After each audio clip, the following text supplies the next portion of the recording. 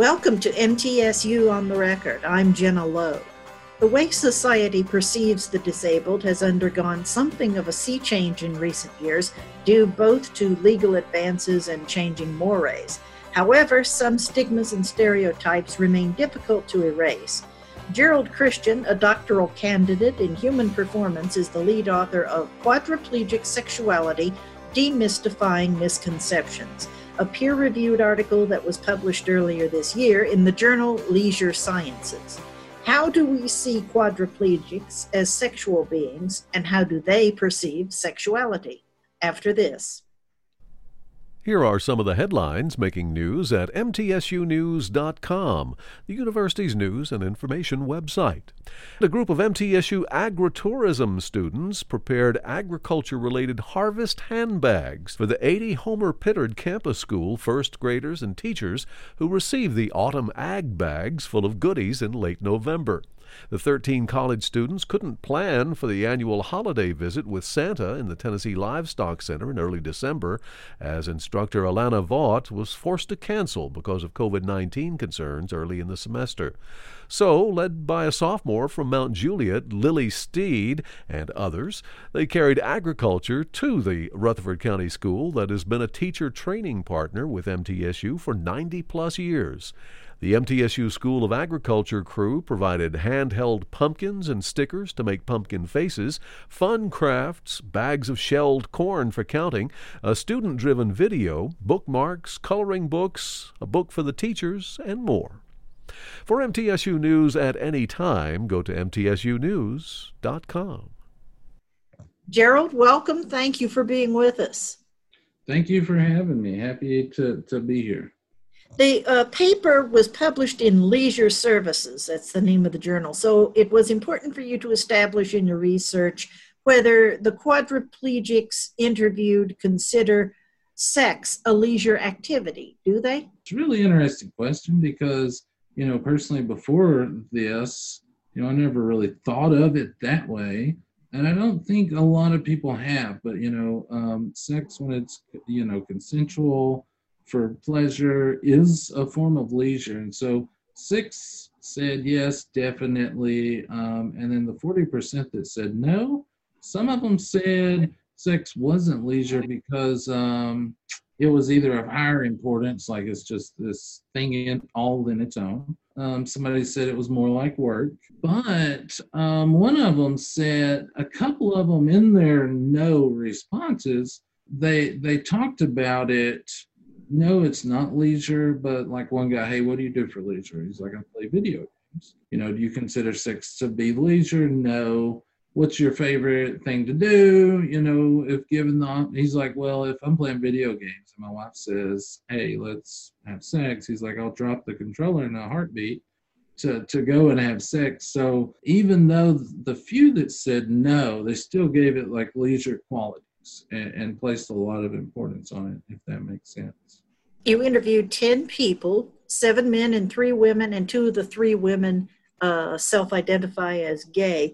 What questions did you ask them? Demographic information, of course, but there was about 13 questions, and I encourage anyone that listens to this to go check out the article. Really interesting stuff, but hey, what is your disability? And being a person with a disability, I wanted to also ask, so, what is your disability and what type of function do you have? So they all explained, C6, incomplete spinal cord injury, I don't have use of my triceps, like went into all of that detail. What is your relationship status? And asked them how important is it to be sexually active? If you're not sexually active, do you want to be? And then things like, what's your favorite position? And then how do you view your own sexuality? How do you feel others view your sexuality? Asked them if there were any modifications used whenever they have sex. And then some questions about how sex relates to their quality of life and sense of well-being. And then, of course, as you pointed out, if they considered leisure to be sex.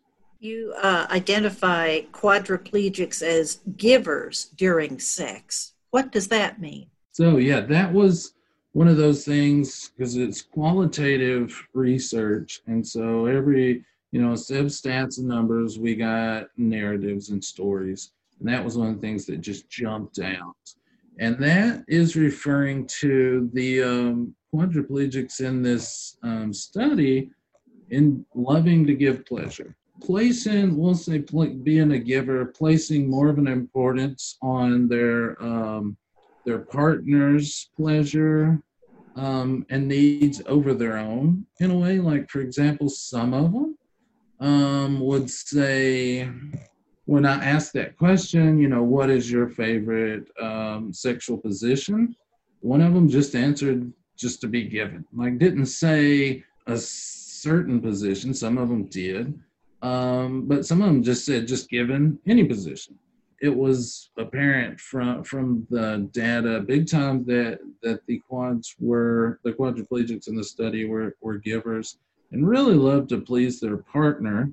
Oral sex was the most popular form of doing so, of giving pleasure. So 9 out of 10, yeah. And I got to point out that one of the women in our study wasn't sexually active and hasn't been since her accident. So out of the ones that were sexually active, all of them were really big on giving. We'll take a break right here. We will be back in just a moment. This is MTSU on the Record. The mission of the June Anderson Center for Women and Non-Traditional Students is to provide education, advocacy, direct services, outreach, and programming for the MTSU campus and surrounding community on gender-related issues. The center also assists older students who are trying to balance work, college, and family. It also sponsors a monthly legal clinic, career brown bag series, book club, and a newsletter twice a year. For all of the latest MTSU news and information, go to mtsunews.com. MTSU's Jewish and Holocaust Studies minor offers undergraduate students a chance to study the culture and religion of the Jewish people and the Holocaust in an interdisciplinary program. Studies include history and culture, theology and philosophy, and the arts and social sciences. Courses tackle vital topics central to local and global awareness, including multiculturalism and the meanings of diversity, religious tolerance, and genocide. For the latest MTSU news and information, go to mtsunews.com. We're talking about a research project regarding sexuality by quadriplegics, how they view themselves, how society views them as sexual beings. Gerald Christian is a doctoral candidate in human performance, and he's a co-author of this article, along with Dr. Joey Gray and Dr. Jackie Eller and Kelsey Roberts, all of MTSU. Something Chad said was interesting. Chad, this is a full of pseudonyms. Each and every person in the project had a pseudonym to protect their privacy. The person referred to as Chad said, "I feel like I'm having sex with her for all the quads out there. I have to represent for us, and I go out of my way to try to overcompensate or blow their mind. I'm just trying to give us a good name." Did others express that attitude that they felt when they were having sex, they were representing quadriplegics as opposed to just engaging in an individual activity? Nobody such as Chad did, like just so directly that way. There was the shared sense of, they all perceived that people, either just completely dismiss their sexuality or just downplay it. But Chad was the one that said, hey, when I'm having sex with someone, I feel like I'm having sex for all the quads out there. And then he went on to say, I'm just trying to give quadriplegics, he said, us a good name. So I think that was really just Chad outright saying it. But there was definitely a strong unity. You could just, from reading the transcripts and the narratives, Chad didn't go into why, after saying that statement. But we kind of seen it interpreted as a way of, compensating for being seen as, someone without a sexuality or a sex life. We call it non-sexual in the paper, not being seen as sexual beings. So that is, what we think Chad's talking about there. Yeah, Chad was definitely a gold mine of information when it comes to talking about sex and everything. There was unanimity among them in the way they saw society looking at them as sort of pets, a little condescension, a little pat on the head, as opposed to someone who actually has a sexual essence. And some of the people sitting next to them were even told by people, well, why are you even considering him? He's in a chair. Arrow was talking about how he was, in I think a bar somewhere, social setting, and talking with a girl. They're flirting, kind of getting to know each other. And he said that somebody came up and just like, this guy is an air. I loved it. Did you say head? Like just a head a minute ago? Like kind of treated like just that, because that was so dead on. Kind of just dismissing that their whole little conversation was happening, and stepped in and started talking. And Arrow said, hey, he's like, I put my arm up and was like, hey, me and her are talking. And the guy says, what are you talking to him for? He's in a wheelchair. So definitely across the board for the men and the women in the study was, a lot of vibes. We call them asexual vibes, the perception of others, I guess I would say dismissing them as a sexual person. There are a couple of terms that the non-quadriplegic community might not have heard before. If I could get you to explain them. What is a mental orgasm? So being totally absorbed in the moment during sexual activity, immersed in the activity to the point where there is, just like a physical orgasm, and we talked about, that's kind of what we were meaning by when we say traditional orgasm in the paper. The mental orgasm, just like the physical traditional orgasm, as the activity, continues, there's a buildup, and then there's just this big release of endorphins and euphoria. But in the literature, what's talked about is, with if sensation throughout, some or, parts or most of your body is lessened, then the senses you do have will be heightened. So like a mental heightened excitement, compensating for lack of full sensation throughout the body. Or also some of the literature talks about muscle memory. So remembering how something, because, everyone in this study wasn't born with a disability. They had one at some point in their lives. And remembering how something feels can lead to this mental excitement and build up and mental orgasm. So, but it's definitely something you don't hear about. With spinal cord injuries, we look at feeling and function. You can have one or the other. Spinal cord injuries are very complex and very weird. You can have paralysis, so no movement, but still be able to feel something, or vice versa. And so we use the term with feeling and sensation throughout, parts of the body as altered. So because it could have meant, some of the individuals not being able to feel at all, or some having some sensation in their genitals or areas below their level of injury, to some having a lot of sensation. So it's really weird, and it varies so much. And with regard to men, what is a reflex erection? So a lot of them experience these reflex erections shortly after their accident, and that made them, a big sense of relief. They were talking about like, okay, I realized, hey, just because I'm in a wheelchair doesn't mean everything's over. So, but it happens early on in the hospital. So psychogenic arousal is where you can visually see something and get an erection, become aroused. And so what they were talking about in the term reflex erection is referring to, and remember, all spinal cord injuries are different in some cases. seeing and thinking something can translate to having an erection. But for most of the men in the study, they had reflex erections, which meant physical contact. The signals traveling down the spinal cord injury, those signals aren't getting through and leading to physical arousal. But I think of the reflex erection is just stimulation, physical stimulation, nothing mental at all.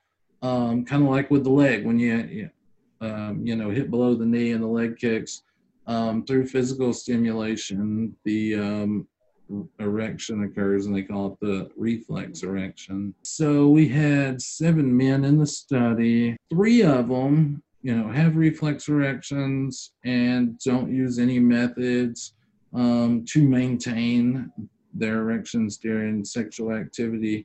But the other 4, so 3 didn't use anything to maintain erections, and 4 of them used some type of erectile dysfunction medication to maintain the erection for sexual intercourse or whatever sexual activity they were engaging in. The extent of sensation and the extent of function really varies quite widely from individual to individual. It's not as though you could say all quadriplegics feel this or all paraplegics feel that. It depends upon which vertebrae are affected and a lot of other factors, right? Yes, so many, and it's quite fascinating. So, and we did really good with quadriplegia, means some impairment in some or all 4 limbs. So we're talking about the cervical vertebrae, and we got participants that damaged their C5 vertebrae to C7 and a bunch in between. So it's where the spinal cord injury is, but then it's also, was the spinal cord severed, completely severed, and that's the one that leads to the, just total decreased, can lead to total decreased sensation. Or was it just crushed, or was it just bruised? All of those things can lead to becoming a quadriplegic, paralysis, but all the varying sensations. So, for example, you take 2 C5-6s, and where that is, you most of the time you'll have biceps, so the front of your arms, you could use that, but you might not have, most likely you won't have use of your triceps, at least not full use. But even 2 aren't always exactly the same. Like one of these, C5-6, his left butt cheek, you can completely feel it. And though paralyzed from the chest down, and with the other, other C5-6 and just other ones, no sensation in left butt cheek. Like it's very random and really weird how it happens. And the spinal cord injuries are so complex. There's some that can result in, because it's some impairment or in some or all impairment in the 4 limbs to be quadriplegic, where paraplegia is just the 2 limbs, your lower limbs. But quadriplegia is so complex. There are people that sustain a cervical spinal cord injury, and they can move their legs and walk to some extent, but can't move their arms. So it is really weird, so vast, and such a variety of different, and that's why we used qualitative methods, because this stuff's just so complicated. There's so many things intersecting.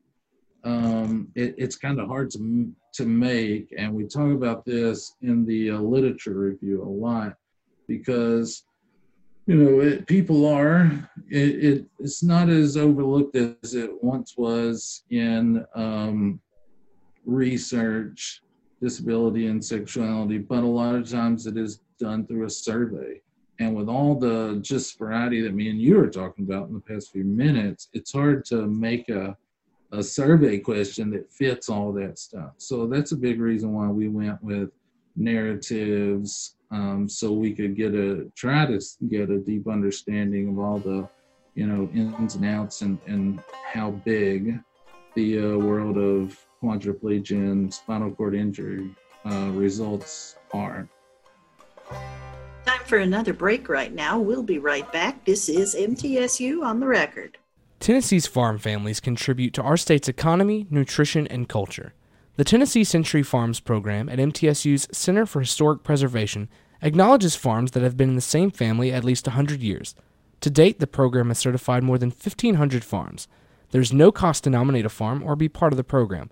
For all the latest MTSU news and information, go to mtsunews.com. The Intercultural and Diversity Affairs Center helps to promote awareness and understanding of the wide variety of cultures represented at MTSU. The center provides information, referrals, and resources. Additionally, IDAC tries to make students from different cultures feel welcome and comfortable on campus so they can have every opportunity to fulfill their academic, social, and personal potential. For all the latest MTSU news and information, go to mtsunews.com.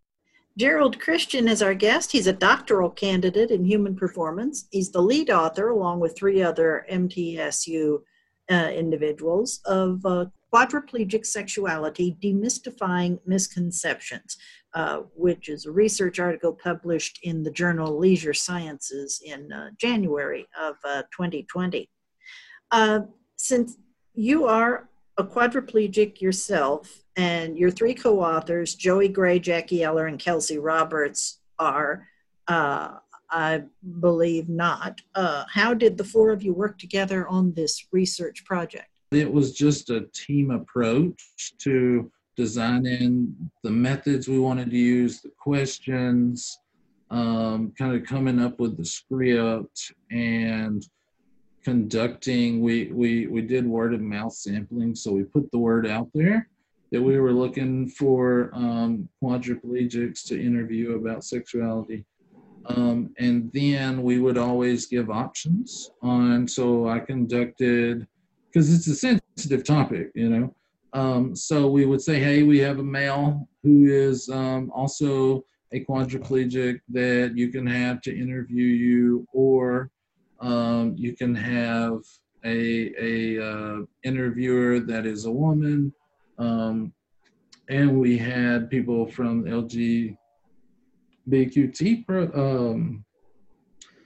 side that could interview, so we would always give them that option. So we kind of shared that. I interviewed some of my co-authors did some interviews, and then in the writing stage, I would write, and we analyzed the data and kind of would write and then just bounce it off of each other, and all look at and see that we were seeing the same things from the data.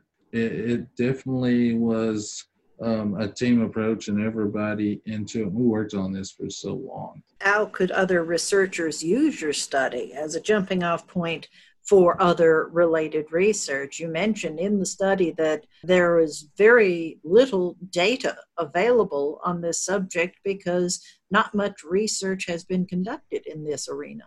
A team in Portugal, Santos and Santos, done a similar qualitative study on sex for women with a disability. So I was like, yes, that's so awesome.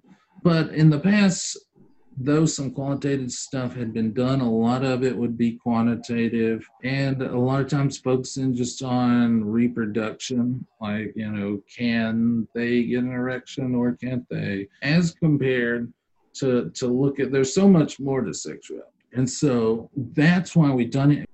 And a big thing we did was we just focused on quadriplegia. We would really love if somebody could use a similar method or similar questions, and work with targeting people with paraplegia and spinal cord injuries, looking at the sexual experiences, sex lives, and perceptions of people with cerebral palsy and sex, like looking at all these different impairments using a similar approach or the same questions. That's why we were big on putting the interview script in there. Disability is a minority group. people from majority groups or other minority groups, both genders, any race, ethnicity, all this stuff. So it's very wide. In the past, people researching it would lump all disabilities together. Once again, the article's called Quadriplegic Sexuality, Demystifying Misconceptions. It was printed in the peer-reviewed journal Leisure Sciences in January of this year, 2020. Gerald Christian, that's Gerald with a G, Christian at mtsu.edu. Thanks, Gerald. I appreciate you taking the time to talk about this with me. Thank you very much.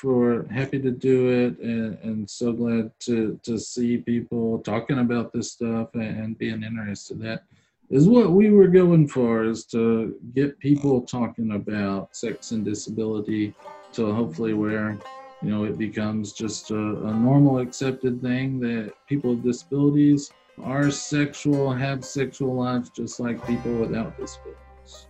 I'm happy to help with the conversation.